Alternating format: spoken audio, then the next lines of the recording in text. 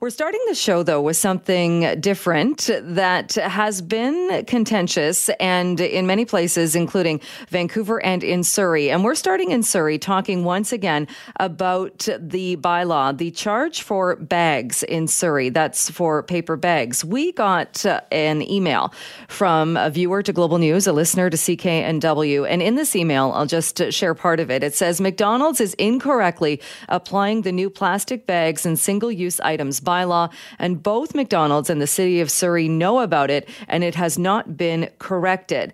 This person goes on to say, I went through the local McDonald's in Fleetwood, that's at 156th Street and Fraser Highway, for the first time since the bylaw was implemented. I ordered a treat for my son, and I was asked if I wanted a bag for 25 cents for 2 little donuts.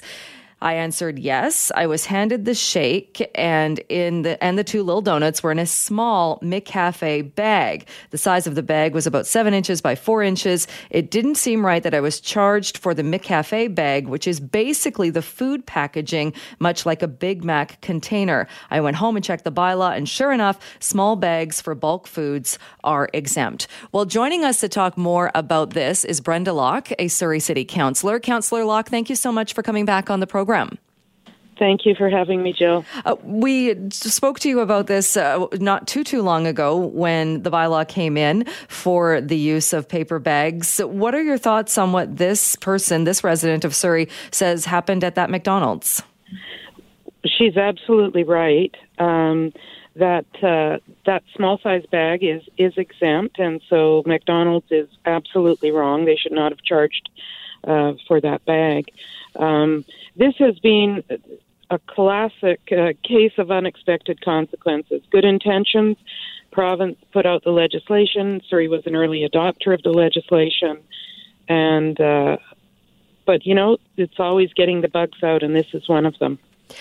Because you had called earlier on for fast food restaurants, specifically cafes, restaurants, to be exempt because it just didn't make a lot of sense that people wouldn't have their food put in a bag. I mean, that's also talking about when you're getting maybe a few meals or a collection of food. This is a bag that 2 small donuts were put in. What happened when you put the call out or suggested that was a bit of a flaw in the legislation and that restaurants, quick service restaurants, shouldn't be included? Right. So, clearly there is not a viable alternative for the public or for restaurants. They cannot take used or reusable bags that people hand to them into a kitchen environment, and it just wouldn't work. It's just as clumsy as can be. So I put forward a motion that we just pause this. As I said, the case of unexpected consequences. We were an early adopter. Let's just pause it for a minute and see how we can roll this out. Because in Surrey, you have the bylaw. In Langley and Delta, you don't. It's just completely confusing to the public. But my council colleagues decided that at least the majority on council decided that they wanted to stick with the bylaw. One of them, Councillor Patton, suggested that people should take the 25 cents and go buy, I guess, carrots for their kids. But, the real world is the real world. People need to go to restaurants all the time, and that just made no sense whatsoever. Global News reached out to McDonald's to get clarification on this, and in a statement to Global it says, in accordance with the guidance from the City of Surrey, all businesses, including restaurants, are required to charge a minimum fee of 25 cents for each paper checkout bag distributed. In this case, the bylaw was applied to the McCafe bakery bag, which restaurants can but are not required to charge for. Do you think, is that the proper way to read the legislation or to read this bylaw? I don't think so. I've read the bylaw a couple of times. It's very clear in there that small bags are exempt. McDonald's could have reached out to me, actually, if they want to, and I can help them through some of that. I also know that Surrey is not, although the bylaw is in place, I really highly doubt they're going to see bylaw officers coming in to enforce it. So it's kind of in that uncomfortable area right now until we really get some clarification around it. How does this help at all, do you think? If a big company like McDonald's or even a smaller company, a place that has bakery bags or bags that are considered really part of the packaging, if they're choosing to interpret this bylaw, choosing to interpret this as they can charge for this if they want, how does that help the environment? Yeah, it doesn't help it at all. And it's about the real world. We all live in the real world. So let's just do what makes sense and what's feasible. We've already got these bags. There isn't a good program for the 25 cents. Or is there a proof or is there an audit process to figure out how we're going to be managing that money in an environmentally sustainable way? So there's so many questions to it. I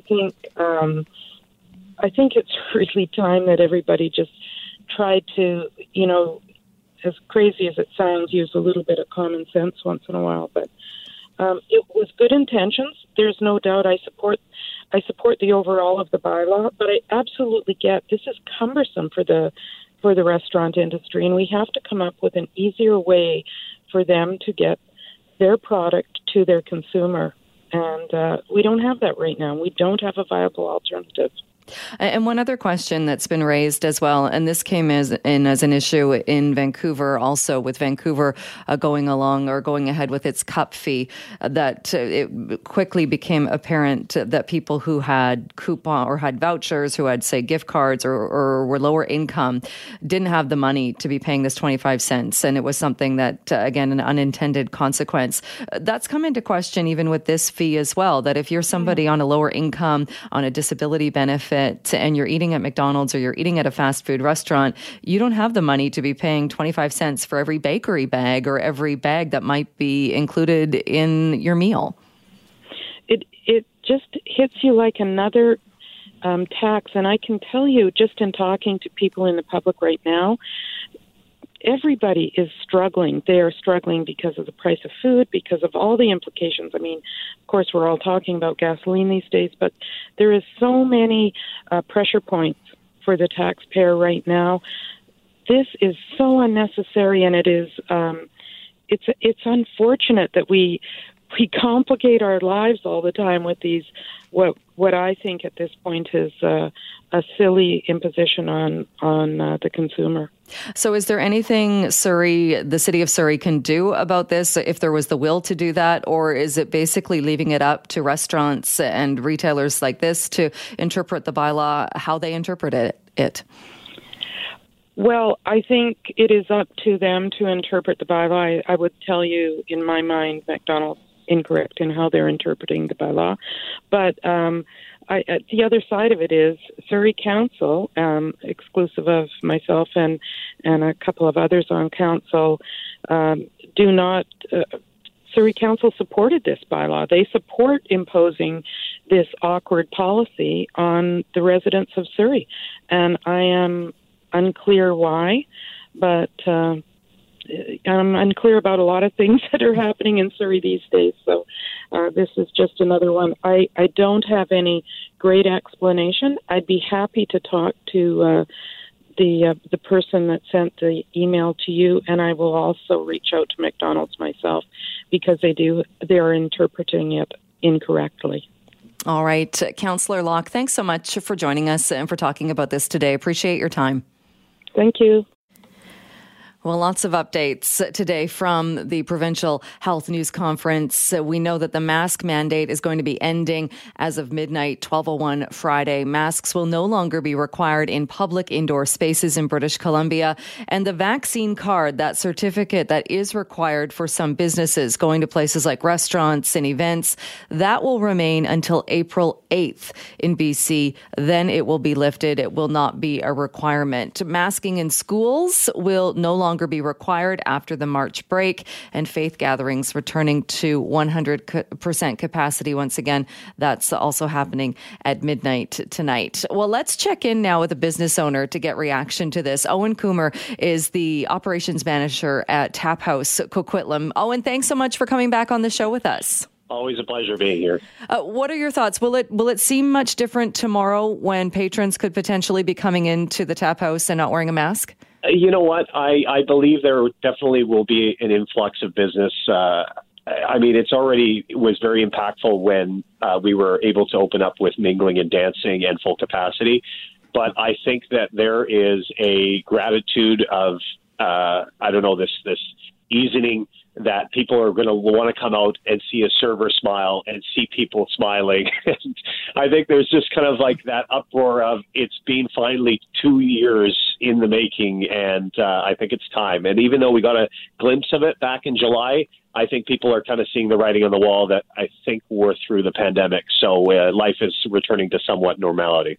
Have you talked to your staff at all as far as comfort levels with going from fully masked up to now not having to mask? I actually have had that conversation earlier today. We are going to have a discussion later today. I already talked to my owner as well. And, we have tried to be corporately responsible throughout this pandemic and try to always be ahead of the curve of thinking about the patron and the staff and the health and safety of everybody, and it's we were one of the few companies that actually still required masks for our back house and front of house staff, even when they lifted the restrictions in July. And obviously it ended up that we had to put them back on. This one, I think that it may be time that we pull back and actually remove the mask, although I think what we're discussing is whether if a guest asks, whether this server could actually wear one or so on. We're going to be trying to figure out what's the best solutions for us going forward. But honestly, our nighttime crowd has, I think, gotten used to the sort of that not having to wear masks, places that, going downtown and things like that, nightclubs. I've heard, we've heard it through the liquor inspectors that most people have kind of just dropped it. Whereas I think our older demographic and our people that are coming in for lunch and maybe just, an early happy hour during the week, they might feel a little uneasy because they're not used to the fact that the last 2 weeks there's been a little bit more of an openness with the masks. So we are going to try to play around with it. It is very possible that maybe during the day we wear a mask and then at night we don't or whatever. But as far as I'm aware right now, I think we might end up finally removing the masks and having maybe a mask burning party or something like that. The one event of the year or something, Yeah, you might not be the only ones doing that. And you touched on something, though, there that Dr. Henry said. It really is people moving forward with their own comfort level and gauging what level of risk they're feeling okay with. What about the vaccine certificate? The plan right now is that it will be lifted April 8th. So as of April 9th, there won't be any of checking vaccine certificates to come into restaurants. What are your thoughts on that? For us, we were always scanning up until basically the last update where mingling and that openness, because our venues hold over 500 people in Surrey and 450 in Coquitlam. So especially late night, we were checking, obviously driver's license and the second piece and the vaccine passport, because we're just trying to increase speed. And we're at that point where obviously, we've been 2 years, we've been holding back with multiple different restrictions and things like that obviously this is the time to make money. People are excited. People are passionate. People are wanting to go out and have a good time. So as far as I'm concerned, the passport being gone in April, I think it's going to be good for business. I think a lot of people have been used to just showing it, so it hasn't really been that big of a deal. But again, even just to look at it or scan it or whatever, 20 seconds, 30 seconds, 40 seconds a person. And when you kind of see across the country and throughout the world, if people are dropping it, it's like, what are we doing? Like, why are we holding on to this piece of technology? So, as far as I'm concerned as a business, I think this is going to be very proactive and it's going to be really exciting for people. And by all means, I know that they've talked about certain places are probably still going to require masks, because of their business, their decision, and the passports. And for all intents and purposes, good on them. If that's what they want or how they want to conduct their business. But us, we look at it as is that, like the old good times rolling, we're back to normal. So, and I feel like, especially being on the show for the last 2 years with you, we've gone through all of the challenges. So it's like the light is at the end of the tunnel. So we're excited about getting there. Do you think there'll be a certain clientele as well? I know there are people who aren't vaccinated, so obviously didn't get the vaccine certificate and have not been going to restaurants. But I do hear from people on this show as well who say, I'm fully vaccinated, but I am so opposed to having to show my vaccination record to go eat at a restaurant. I haven't gone, and I'm not going until it's dropped. Do you think is that a substantial number of people?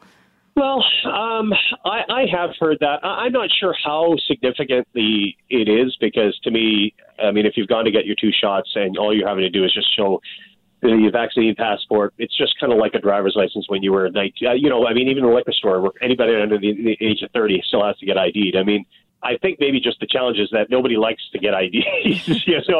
So with a vaccine passport, it's like, yes, it's kind of a nuisance for people. But honestly, I haven't really come across that. I think most people have been very happy with the program. I mean, obviously, there's a select few that never enjoyed it from the get-go and so on. And to me, I think that's what this is about, is personal choice, and business ethics and so on and so forth. And to each their own, I'm just happy that, we've been able to get through this all together, and, we're excited about the future. So, I haven't heard much of that, but I mean, still, they were saying about 93% of the population in BC has been vaccinated. And if even 7%, I mean, of whatever 6 million to 8 million people we have in BC, I mean, there's still quite a lot of people that were unvaccinated, and a lot of them live in Metro Vancouver. So still a significant number, but yeah.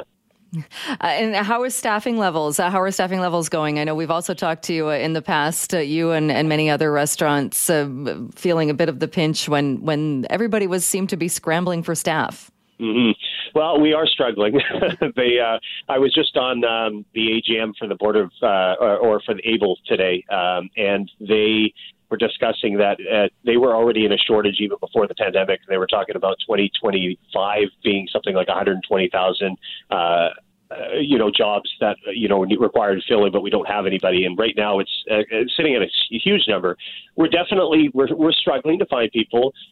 It's definitely a slow process. I think that if it was me way back when, I know the government always had good intentions, but when they announced, hey, everybody, 36 hours, we're going to be up at full capacity, and you have that dancing and that mingling, venues like ourselves that have a lot of people that we can get in here, I think it's been hard to kind of go, 0 to 100. Now all of a sudden we need to have door staff, and we need to have more servers, we need to have more hosts on, bartenders, people that haven't worked for the last 2 years or have just tried to make do. So I feel for everybody. I can honestly tell you that, if you happen to want to come to a great place to work, please submit your resume. We're badly struggling, but I know everybody's in the same boat. But I think that over time now that, people are, we're getting back to that normality, I think the money's starting to roll in again. And I think that people are going to realize that, having a serving or a bartending job in this environment, especially nightclubs and stuff like that, I think that there's a lot of money to be made because people want to go out. They've been itching to go out,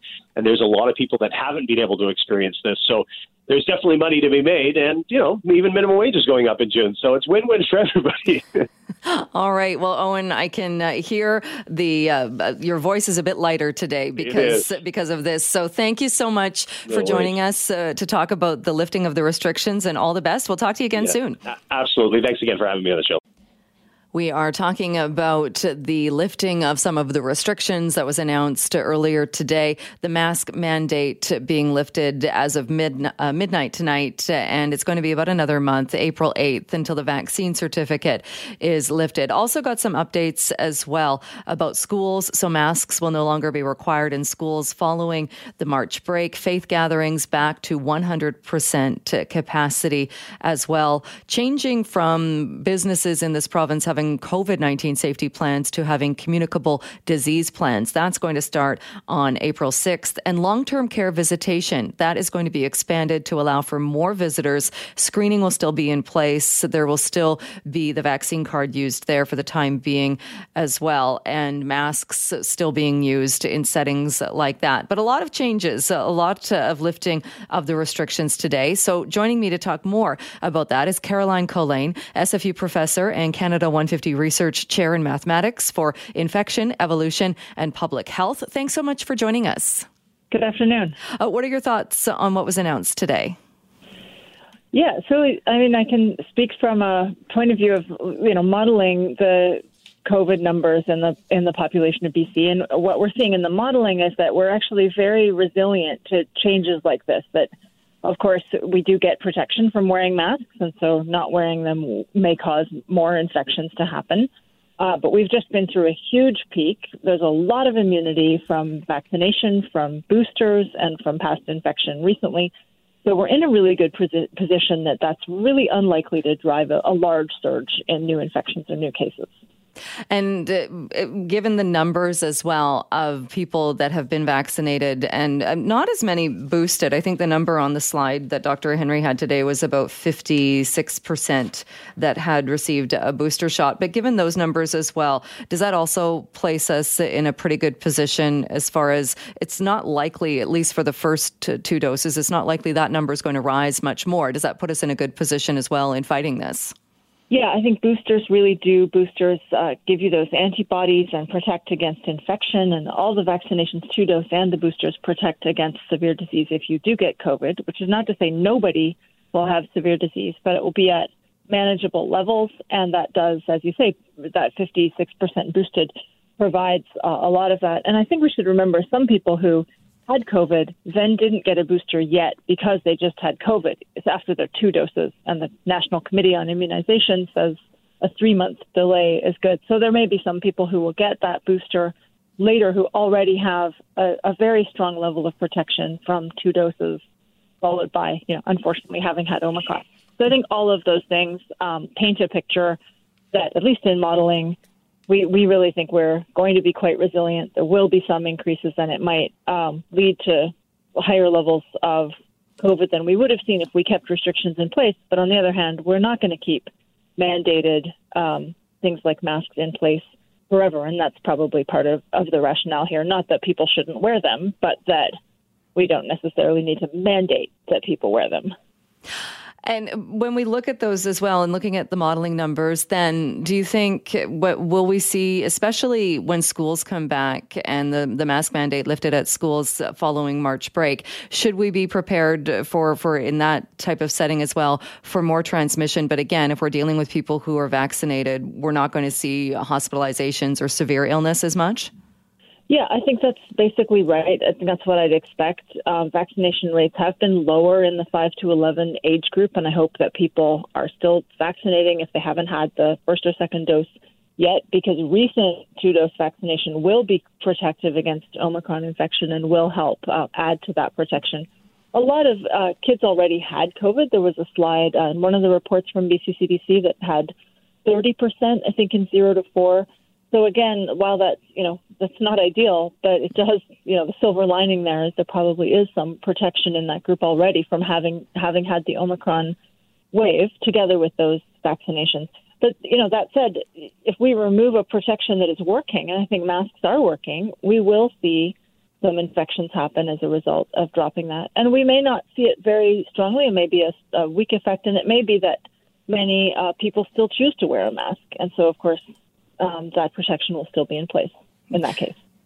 And when we're looking at as well, Dr. Henry mentioned wastewater and that the wastewater readings were showing a decline in infection as well. How accurate is that? Or how much, when you're looking at modeling numbers, how much do you take that information or use that information when trying to figure out the path that we're on?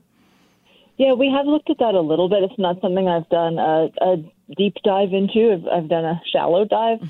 And I found, I would agree with that from what I saw when I looked at it. It is showing a decline. It is pretty noisy. There's just a lot of factors that go into the wastewater signal and sort of trying to pull out infections from that. I think it, would be better if we wanted to know the number of infections to test a small but random sample of the population with rapid tests and PCR and just ask, what's the infection rate? But for sure we can use those those signals, and they also seem to be declining. They're pretty noisy, but it's definitely a source of information. Right. Okay. So a few people have been questioning the logic behind lifting the mask mandate as of midnight tonight, but keeping the vaccine certificate in for another 4 weeks. Do you think that will have an impact as far as Dr. Henry did kind of address this, saying that it was a good idea to keep that mandate for places where perhaps people haven't been wearing masks 100%, or there is more mingling and people very close together, that it would be better if those groups are fully vaccinated. Is that kind of the thinking behind that, do you think? I don't know what the thinking is behind it. I think there's a logic to that. There's, I think one thing that the vaccine system, or the vaccine card system, really did before Omicron was really prevent transmission, because vaccines were really preventing transmission of Delta. Omicron really changed that. So it changes the impact of the vaccine mandates, but doesn't change the impact to zero. Still, by reducing the risk in people who are not vaccinated, that reduces their chance of going to that potentially higher risk setting where maybe there are no masks worn because it's a restaurant, whatever. And that protects them, and that protects them from getting severe disease, which then protects the healthcare system. So there is still a rationale, and as you say, if that's what Dr. Henry mentioned, then that's probably where their thinking is on it. What does this tell us, do you think, if looking at the projections and the numbers, and again, bracing for with this change, there could be more infections, there will likely be more infections, hopefully not more hospitalizations. And again, Dr. Henry saying this is something we're going to have to live with this virus for the foreseeable future, for likely years to come. Does it show, though, that we're on a path where maybe we see this increase after we lift these restrictions, and then we continue on getting to a better place with this virus? I hope so. I think, we may see some increase. We may see that, under whatever we decide to do in the long term, whether that's many continuing to wear masks, or whether that's, ventilation, or moving some of our gatherings outdoors, or whatever it is for COVID, we will have some amount of COVID. And so there will be some portion of the population that has COVID at any given time, and maybe that's 1% or 0.5% or 2%. We will need to manage that, and part of that is managing risk. Part of that is managing outbreaks or transmission in workplaces. Part of it is watching the virus, see what it's doing, continuing looking for evolution of new variants, and trying to become resilient to new variants that might happen, and monitor when they're a risk to BC. So I think we're looking to those things in the coming months. Does testing still play an important role? I mean, as a user of data, as a modeler, I like testing. I think it does play a role, and I think we will need to know how much COVID is in our population in order to know how well our vaccines are working, protecting against infection and against severe disease. And we'll need to know in terms of anticipating risk to workplaces and sectors from people being absent from work, even if they don't have a severe case that lands them in hospital and cause the kind of crisis we've had in the past 2 years. That may still have an impact on workplaces and on families and on people needing time off. So I think we do need to do testing to see how much virus is out there and what the virus is that's out there. But that doesn't necessarily mean that everyone who has symptoms consistent with COVID must have a PCR test for COVID. We could do that with a representative sample of the population, or by integrating it with the way we watch out for flu and other respiratory infections. But I do think there's a role for testing. People also, as individuals, might want to know if they have COVID in order to protect their loved ones, in order to, we'll need to know the risks for long COVID too, so people might want to know that. So I think there is a role for testing in the general population. You mentioned there long COVID. Are we getting a sense, do we know the numbers when it comes to what percentage of people who are infected deal with some form of long COVID?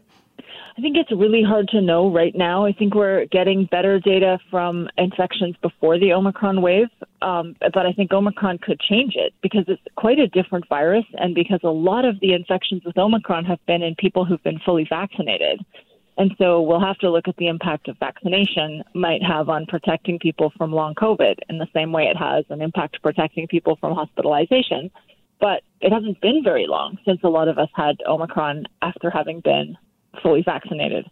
So I think, in my mind, the jury's still out, but we are learning every week, more data about some of the possible impacts that COVID can have. So I think it is important to keep monitoring that and to really go into this next phase of the pandemic with our eyes open and with the right public conversations happening about what we want to do in terms of COVID. All right, Caroline Colleen, thank you so much for joining us today and talking more about these numbers. Appreciate it. Thank you. Thanks for being with us. A busy news day, but we wanted to take a few moments to talk about this story out of Nanaimo. And I guarantee it will make you shake your head and wonder, how are there people who can do such a thing? Joining us to talk about this scam is Constable Gary O'Brien, Media Relations Officer with the Nanaimo RCMP. Thank you so much for being with us today. You're very welcome. It's just such a heartbreaking story. Anytime you see somebody scammed, and then it, I think, makes it even worse when you see somebody preying on an elderly couple. Can you walk us through exactly what happened here? Yes, this is a really troubling one. This is probably the worst one I've seen in Nanaimo in my time here. It all started in early 21 when they got a cold call from a person who purported to be working for Reader's Digest. And he said, guess what? You've won the Lotto, which comes $18.5 million. And they were ecstatic. And also they were receiving a brand new Mercedes-Benz. And so about 2 days later, they received in the mail a very official, what they believed to be an official-looking document from the Internal Revenue Service stating, well, with the winnings comes administrative fees. And that's always the catch. So over the next year, they took out dozens of bank drafts from a local chartered bank, and it totaled almost $400,000. We weren't even aware of this. We were actually doing a parallel investigation, which led us to their home, and we went in and we identified ourselves, and only then did we realize that they were being scammed, and they didn't realize it either. And the sad thing is, at the end of the day, we had almost 4 investigators, and they're very senior, and they've dealt with a lot of files. The people, they still didn't believe us. That's the sad part. So it was it something completely unrelated that took you to the house, and while officers were there, they happened to find out this was happening? Yeah, I can't talk to the other file. It's before the courts. Sure. We just say there was a criminal investigation which led us to that home, and we made the discovery that they were being victimized. And so this started early 2021, like you said, when they got this phone call. And was there no family around or anybody, I guess, that they may have talked to, that their spidey senses would have gone off, especially like you said, when they said they had to pay these administrative fees? You would think, but in this particular case, there wasn't. And that's the sad part. We find people, when they get to advanced age, they're relatively isolated. They spend more time on their own, and they're not sharing information. We know statistically that only about 5% of all the frauds are ever reported.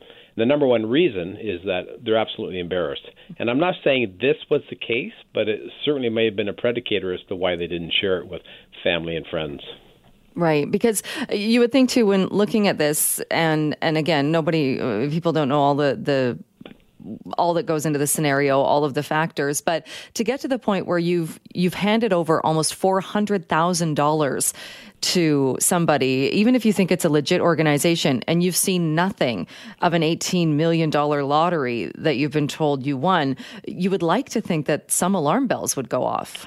You would think. I've been in this job for a while, and I've talked to a lot of people with bankers, and we've gone to actual homes and tried to convince them. There's one older gentleman that I spent most of the morning with, and he wasn't convinced because he had actually received prizes.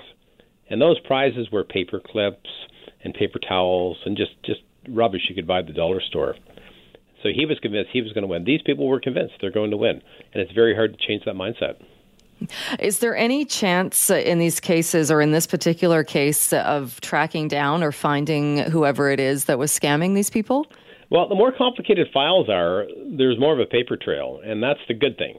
So we've got senior investigators on this, and they will follow the paper, and hopefully it'll lead to some charges. We've got a great cooperative relationship with the police officers south of the border, so we're all on the same page, and we'll see what we can do. The number one thing that we tell people, and I'd be remiss if I didn't bring it up, is you have to slow down. You've worked all your life for your money.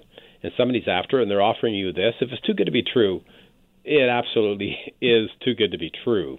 And the other one is with these Lotto scams, you've got to have a ticket. Like, I don't know whether they purchased a fraudulent ticket south of the border. I don't know.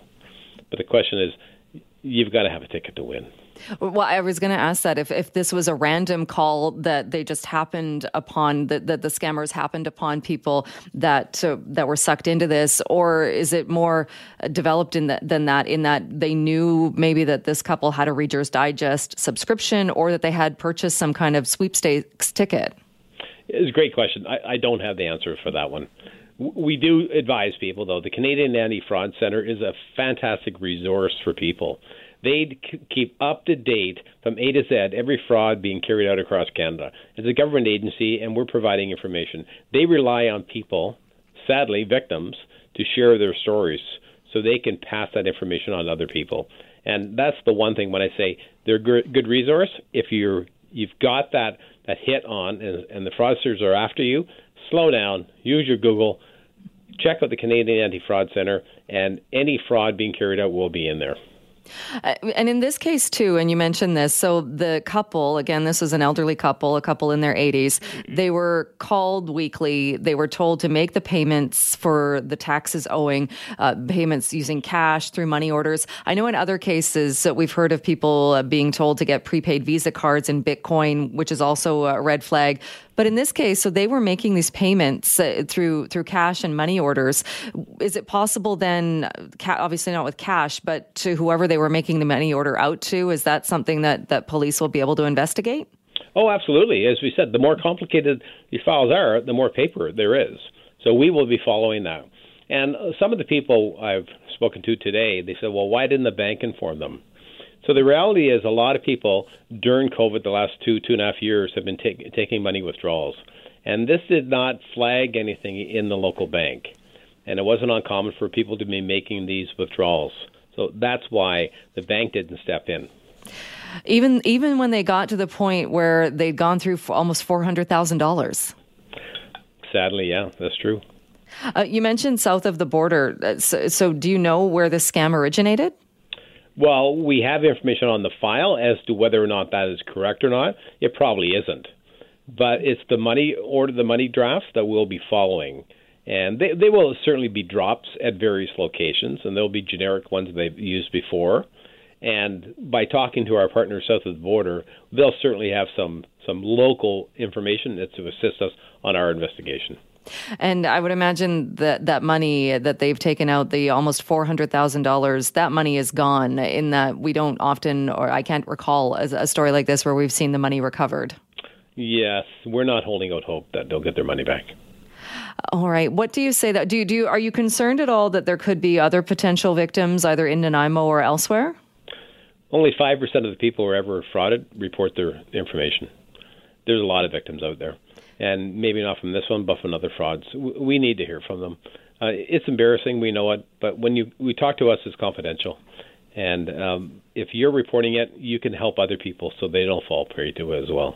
Right. And I hope, too, that this couple doesn't feel like people are judging or people are blaming them for falling for this. Because like you said, it works when people report this and come forward and people hopefully can get past or don't feel embarrassed, because so many, they're certainly not alone if they're the ones that have fallen for it. I've been giving fraud presentations across Nanaimo for years, and I've talked to thousands of people. And the first thing that people say is, I'm not a stupid man, I'm not a stupid woman, but I lost X amount of dollars. It can happen to anybody. These people have very complicated frauds, and they have time to do it. They're probably sitting in jail talking to other criminals and developing it. It happens. We can all fall for it at some point or another. All right. Well, Constable, thank you so much for joining us to talk more about this and to raise some more awareness about it. I appreciate your time. You're welcome. Take care.